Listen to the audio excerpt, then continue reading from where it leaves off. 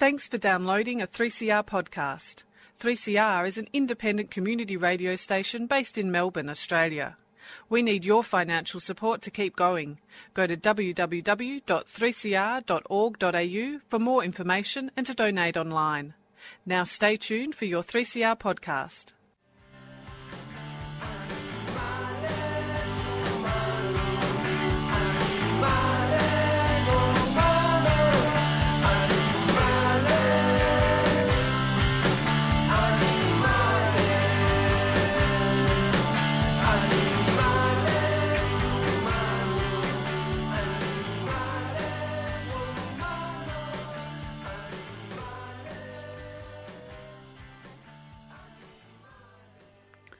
Freedom of Species is a radio program dedicated to raising awareness about issues concerning animals. It's broadcast from the 3CR studios in Melbourne, Australia, and streamed live from the 3CR website. Podcasts are available from the 3CR Freedom of Species websites and from iTunes. Welcome to Freedom of Species. I'm Kate Gracie, and I've been talking on the phone with Sydney filmmaker Mark Halliday about his first feature film, Vestige, that's just been released. Now, Vestige is a documentary that follows some of the last remaining rhinos protected in South Africa's Kruger National Park. And it shows the people who risk their lives on a daily basis protecting this collapsing species. Now, Mark, welcome to the show. Hi, how you going? Yeah, good. Now, listen, your film Vestige has got a really interesting tagline. The tagline says, "This is not about them, it is about us as humans." What does that mean? The tagline came out of from one of the characters, Nunu Jobe, and we were out in the bush, and we'd been tracking a rhino all day, and then just out of the blue, we were just chatting, and then that line came out of his mouth, and it just really struck a chord with me, and you know, it flipped the whole movie idea on its head. Where that first trip where we met him, we were just going over there to investigate and find out what we could, and then it sort of set in motion the themes and the vibe that we wanted to go for the film, in terms of taking it back from the sort of militarization that world is sort of coded in, and just take a more philosophical approach. And when I heard that line come out of his mouth, I just knew that's kind of what the film had to be about, and sort of use the film as a platform to just almost use the rhino crisis as a platform for discussing sort of other issues that we've created as human beings, because we've made some questionable decisions in the past, and we can't continue to do that. So moving forward, it was nice to kind of champion that line and just, you know, make us all sort of be very wary of and conscious of our decisions moving forward in terms of improving the world and leaving it a better place than when we found it. Now, you're a Sydney-sider, and I understand you're somewhat fixated with the ocean. How did you end up making a film about the plight of rhinos in Africa? I definitely grew up in Bronny Beach, and I'd been surfing my entire life, and I basically transitioned from surfing into surf photography and was trying to chase that as a career path. And then when, you know, the social media started to take over and kill the print media world, I started to look for another line of work to go down. And my mum actually found this really amazing course at the Australian Film School that looked really catered towards me, and you know, I applied and then started falling in love with documentaries there, and sort of before I knew it, sort of midway through my second year of the 3-year degree, I just thought, I found out about what was going on, and I just thought, you know, this is sort of a time-sensitive issue, and we may as well just start now, and we'll figure it out as we go along. What were your first steps to actually make a movie about the rhinoceros? Were you in contact with the Australian Rhino Project? No. So my parents were actually volunteering for that project by chance. Dad came home one day and told me what he was doing, and Mum was doing the same thing, and they opened my eyes to what was happening. And then I sat them down one night in front of the TV, and I sort of gave it some thought for like a week, and I just watched Barunga, this incredible documentary that was super inspiring. And I sat my parents down and said, look, I want to try and, you know, this film fired me up to get over there and help you guys out, because obviously I can't help out in the admin capacity at this company. So, you know, how can I help out? And I just went back to the drawing board, looked at my sort of tool belt and realised that I should probably try and make a doco. And Ray Dearlove, who was the creator of the project, he was very kind to give me his time, and I sat down with him, and we just got talking about the issue, and he said, look, there's a lot more going on over there than just what we're doing, so I recommend that, you know, go over there and figure out for yourself what's going on, because I think you'll find a different world and a different story. So he was amazingly helpful in when I started telling him the story that we wanted to tell. He just opened all the doors for me over there and put me in touch with John Hume, who's the controversial figure over there, who has the idea to farm the rhino horn, and that's all in the film. And from there, we just sort of drove around South Africa, me and my cinematographer, and we sort of just found some interesting subjects to talk to. And after the first trip, I mean, we crowdfunded our first trip, which was amazing. After I realised I wanted to do it, we had a month window before I was on uni break in July, and I just thought, you know, we got to aim for July here. We kind of that's the pocket we got to go. We got to go quickly, and we did a little crowdfunding campaign. We raised enough money to get myself and my cinematographer over there, and then once we came back from that trip, we didn't know if we had enough to make a short, a feature, or a pilot or whatever. And when we sort of went through the footage and the rushes, and we realised sort of this common thread between a few characters, and I knew that we needed sort of one more kind of character group and sort of one more just something to just provide a little bit more diversity into the complexities of the rhino world. And then we went back in the summer uni break, and then after that in 2017 we started cutting the film. So I understand that Ray Dearlove of the Australian Rhino Project, he was proposing to relocate rhinoceros from South Africa to Australia to protect the species. Did you cover that in your film? We looked to do it. It got a bit complex within just. I mean, this is a bit boring here, but it just got a bit complex with contracts and people buying stories. I think 60 Minutes pipped us to the post there, but you know, they had some serious trouble with our government, which is a pain. It's really frustrating that, you know, our government's just so strict. I mean, look at Barnaby Joyce. When a couple of dogs come into the country, I mean, try bringing 80 rhinos, you're going to have to jump over some hurdles. So they've been putting up blockade after blockade and really just not cooperating with this idea. And it's really, and it's just really disappointing. Like, this guy comes up with this really amazing idea to try to create this insurance population out in Western New South Wales, and then, you know, the government just makes the company jump through ring after ring, and they're a company that they don't have much time, you know, that they're running off sort of donations as well. And when you kind of, and then at the same time, like, rhinos are still being killed. So, yeah, it's super disappointing that the government didn't really come to play there. But, you know, I mean, I'm not too sure. I haven't had recent updates, but the last I heard, he said there was going to be like an external third party that they'd have to go to and before they got here. But, you know, hopefully we can kind of get that ball rolling quicker, sooner rather than later, because there's definitely not a lot of time left. What support did you get in South Africa when you were making this film? I mean, is everybody bar the poachers on board with rhino conservation? In terms of support, in terms of people welcoming us in to talk about it? Yeah, welcoming you and helping you out and just facilitating what you wanted to do and what the stuff you wanted to get.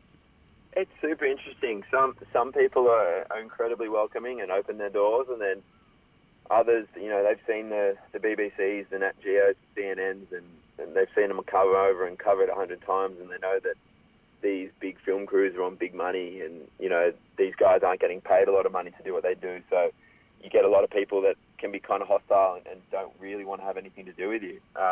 So we definitely had some doors shut in our faces, but that's totally understandable. I mean, where there was just two sort of film students that went over there to see what we could find. But I think at the same time that sort of played into our favour, where I know we had John, who was incredibly welcoming and gave us a really heartfelt interview, where a lot of the sort of big press interviews you see with him, he gets kind of attacked by the hosts or the interviewers, and Michelle, who is his right hand, oh my God, she after the interview said, like, that's the most calm she's ever seen him, because we literally just provided a platform for him to explain his situation and what he planned on doing with the rhinos. But, you kind of, what I've learned to take from this experience is that, you're going to get rejected when you try and approach people. Not everyone's happy to have a camera sort of poking around, especially when there's controversial organisations running. But it was still awesome. We were so grateful that, the people that did open their jaws did, because we've come away with some really incredible characters, and without them we wouldn't have the story we have today. Now, the documentary considers the argument for the legal trade of rhino horn. Now, do you find yourself torn on the issue of legal horn trade, or have you always had one firm position on that? I think when I went over, I think I was against it, and we tried to sort of. It was interesting. I think I went over and I was against it, but after I spent time with Michelle a week before the interview, and I literally just stayed at her property on the farm, and I don't think anyone has had access like that before, where I got to talk to her, I got to understand why she's doing what she's doing, the sacrifices that she's made as a human to do what she does. I mean, in the last 5 years, she's had 8 days off and I think she had 8 days off because she got Congo fever or something. She was bleeding out of everywhere, and she was on her deathbed. That's just how dedicated she is, and to kind of see that dedication to one man and his idea, I knew there just had to be something behind it. So once I sat down with John and had him explain the situation to me and explain that, the end goal is to actually give these poaching communities private parks where they're actually looking after the rhinos themselves and they're harvesting the horns themselves, which are going to regrow, and it's kind of empowering these local communities through the sustainable utilisation of wildlife. I was kind of sold there, and then but there's a lot of people that aren't. So we tried to make it as simple as possible in the film for people to understand, because at the same time, people after seeing the film don't agree with it, which is totally cool, because everyone's entitled to their own opinion. But I think personally we're running out of time, and it's something that could be a short-term solution where education will be the sort of vaccine for the disease, but we need to treat the symptoms down. I think that the trade in rhino horn is something that could do that. There's a lot of rhino conservation projects over there, as I understand. Are they all worthy of support? Yeah, it's a tricky one. I used to be a big, firm believer, in terms of wildlife conservation and sort of donating to these companies. But after I got over there, and especially speaking to John and Michelle about it, I'm not going to sort of quote them on it, but, and other people as well, there are some people over there taking advantage of the situation, which is super disheartening. You've got organisations who are, look at it. I think I saw a stat the other day that said there's 350 registered rhino NGOs just in South Africa. And if we've got 350 registered rhino NGOs collecting hundreds of millions of dollars, we should be able to make a difference, and we should be able to stop what's going on. And the fact that we aren't just sort of is enough to say, there's something fishy going on. And I can't really go into details about it, but yeah, there are certain companies that are being not as generous with their time or money as they could be. So how do we know which ones to support and which ones to avoid? What can we do to work them out from here? That's the hardest thing. Just do huge amounts of research. For when people, if you're going to go and donate, don't just sort of go onto the glossy website after seeing an ad or something. And when you go onto these websites, these NGOs that are, and don't get me wrong, a lot of them are doing amazing work. That just you'll more than likely be hit through the donate now shiny button in front of your face before you even get into the website. So look at sort of where their money's going and sort of who their supporters are, who their sponsors are, and then just go and explore them and just do a little bit. Just take maybe 5 minutes to do a little bit deeper research, and then that way you'll be confident and you'll understand that company that you want to donate to is doing great work, and you can be confident that your money's going to a sort of a viable solution that's going to be implemented. There's just this stat. What was it? There was between 5 of these really top guns, these top recognisable logos. I think they collected something in excess of $150 million, and I think less than 1% went to sub-Saharan Africa. Wow. Yeah, there's just huge, like, and these are sort of, I don't want to be misquoted on that, but just astronomical figures where, like, no money is actually then being coming out the other side to these really struggling communities where you've got people like Michelle, who's this incredibly experienced rhino veterinarian, earning no money, basically just dedicating her time. And I mean, that's not even her. The anti-poaching guys are doing the same thing. You know, everyone's over there earning little to no money, but you just got to wonder where all these hundreds of millions of dollars are going. Yeah, for sure. I mean, do the poachers know that they're driving the species to extinction?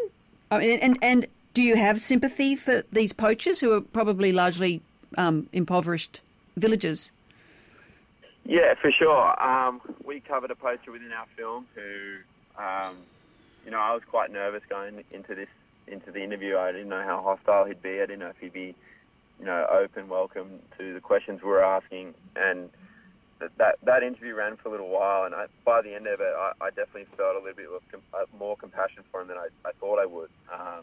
You know, he was sort of desensitized to the whole thing, and he was kind of disappointed that it's gotten to the point it has, because, you know, he was an older man who's providing for his family, whereas, you know, one of the anti-poaching guys talks about how the newer crop who are doing it, they're just doing it to party and whatnot. They're not doing it for sort of a survival method. There are different motives at play, but I definitely have a little bit understanding for it and compassion, just because, you know, if you've got 7 kids and no job and no money and you've got to provide, I mean, who knows what we do as humans. So, you know, he even said, he's like, it'd be a terrible feeling if the rhino goes extinct. Like, he even said that, but he's like, look, there's nothing I can do. That this is the situation I've been pushed to. There's no jobs for us. There's no employment. Like, well, I mean, what else am I supposed to do to provide for my family? So after that interview and that interaction, I definitely felt a little bit more compassion for him than I was expecting. Did you consider taking yourself and your cinematographer to Asia to document the use of the rhino horn there? Yeah, we definitely considered it. There was multiple reasons why that didn't happen. One of them just being time and money, which is always a bummer. But you know, we definitely considered it. At the end of the day, we wanted to champion the people in Africa. We wanted to find some really great characters that, you know, could represent the good fight in a way. And we kind of wanted to keep out the whole Asia thing, because I think that was just going to breed hatred. There was no positivity that could come out of that. You know, there's no reason why they're doing what they're doing. So I think if we had that within the film, it would have just bred sort of hatred, and you would have had your classic villain. And I just wanted to steer away from that and stick to a more positive, hopeful story where we know what they're doing, we know that it's wrong, and there's no way you could be able to sympathise with it. There's no way of understanding what they're doing. But it was definitely considered, but we just decided against it. So it suggests to me that the demand there in Asia, the demand for rhino horn isn't starting to wane, and that's one of the reasons you wanted to keep an optimistic film, and the demand is still great in Asia. The demand is still massive. I can't see the demand going anywhere anytime soon. You know, recently, I mean, when I say recently, a few years ago, there was a famous politician in Vietnam that claimed that it cured his cancer. You know, so when you've got these figureheads claiming that this so-called medicinal, I don't know what you want to call it, can treat cancer, when, I mean, all it is fingernails and hair. You know, and everyone laps that stuff up over there. So we just wanted to stay away from it. You know, the demands are going anywhere. What we need to do is we need to see what we can do sort of at sort of ground level in terms of education, anti-poaching and trade. So, I mean, anti-poaching is it's stopping the immediate symptoms, like those guys on the ground. Without them, you know, we'd pretty much be wiped out. And then, you know, trade can almost provide this temporary solution where obviously this holistic approach of education is going to be the be-all and end-all, but how do we educate these kids over there? And we kind of explored that at the end of the film, which was really exciting. But I just think there are some amazing organisations in Asia doing some great things over there to kind of combat the demand, which is super encouraging at the same time. There are companies trying to target sort of the wealthy districts in the schools over there and the kids to say, look, don't go down this path of having of using this material, because what it's going to do is going to drive this animal to extinction that has sort of no connection to your country, but it's going to be causing a lot of heartache and pain for others around the world. Does your involvement with the Rhino Conservation Campaign finish now with the cinematic release of Vestige? Oh, no, this will be going on until the day I die. I think it's something that once I started, I just couldn't let it go, and especially going over there and seeing it firsthand. Once I got over there, it was a completely different ballgame. Like I thought, I was like, we'll do what we can to help out. But once I got there and saw these people and the dedication and what they sacrificed, I was like, all right, I'm going to do what I can. We'll be holding screenings of the film. We'll be use word of mouth. It'll be nice to do a follow-up film down the line. When that'll be, we're not sure. Maybe we'll just do a strictly demand-driven film where we cover just the demand. But yeah, this will be happening. This will be a big part of my life, I can see, for the next until I die, for sure. No, that's great. Now, what do you think the prospects are for the rhino, in your most honest opinion? Having been over there, I think it's encouraging. I'm still following everyone. I'm still talking to all our characters over there on a regular basis, and they're posting about the positive news and the positive work they're doing. Numbers have recent reports show that numbers of poachings have dropped. Numbers of poachers who have been arrested has increased. Number of traffickers have been being arrested has increased. I think the amount of attention that is being given, these politicians can't just sort of turn a blind eye to it anymore and hand down soft punishments to sort of the figurehead. So I think recently in Tanzania we saw one of the biggest traffickers from China. I think she just received like a 15-year sentence, which I think was like a record or something up until this date. So, and she'll be spending that within a Tanzanian prison. So it's nice to see that the prosecutions have got a bit of teeth now, and hopefully in the future, they continue to up the ante of the prosecutions and sort of, I think that with the spotlight that's shining on it, you can't really be sort of soft on this issue. Everyone wants to see harder sentences handed down. They want to see more novelty solutions coming about, whether it's rhino horn trade or whatnot. But I'm hopeful. Don't get me wrong. It can be a bit grim when you look at the figures, but we are starting to put a dent on it, and we are starting to slow the killing of the rhino down. So it's sort of encouraging, but at the same time we are still against the clock and the numbers are still massive. Let's say every single Australian sees your film Vestige. How would that help the rhino? I think it resonates differently with everyone. Some people might be empowered to go and study, some degree within conservation that could then end them up over there working within also education, and they could end up working within Nourish, which is this beautiful, beautiful organisation that we cover at the end of the film.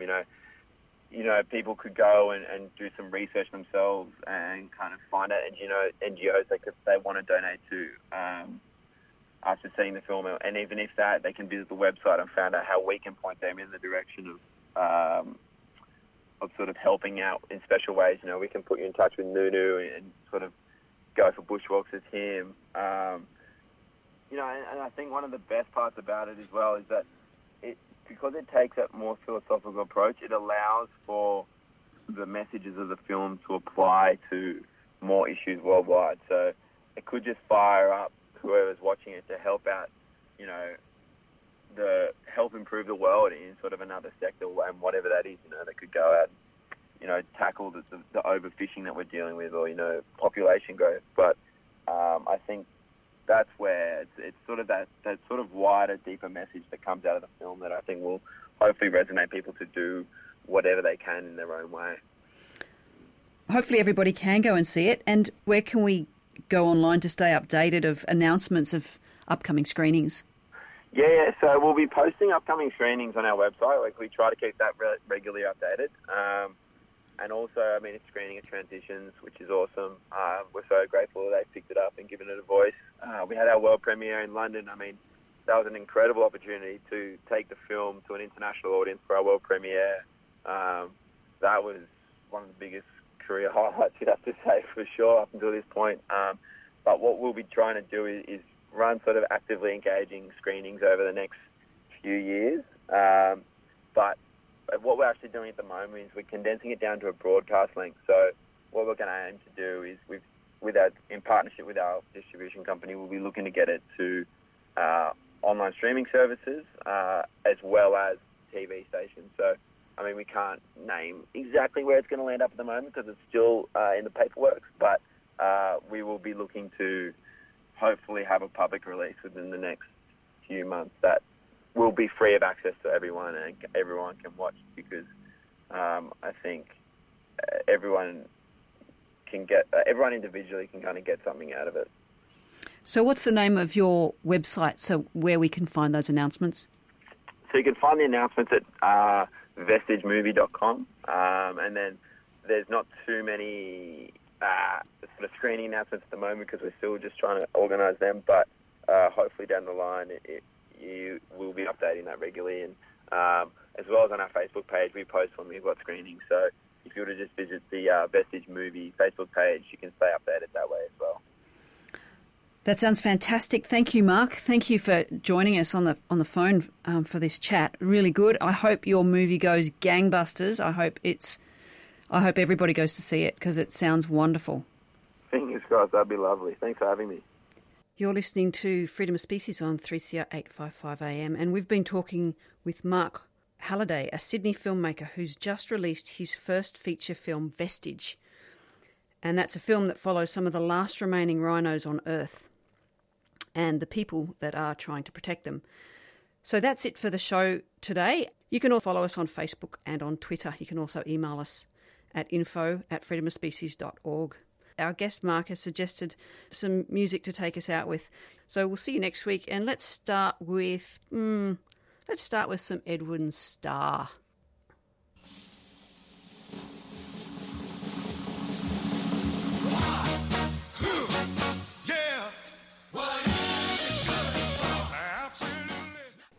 You've been listening to a 3CR podcast produced in the studios of independent community radio station 3CR in Melbourne, Australia.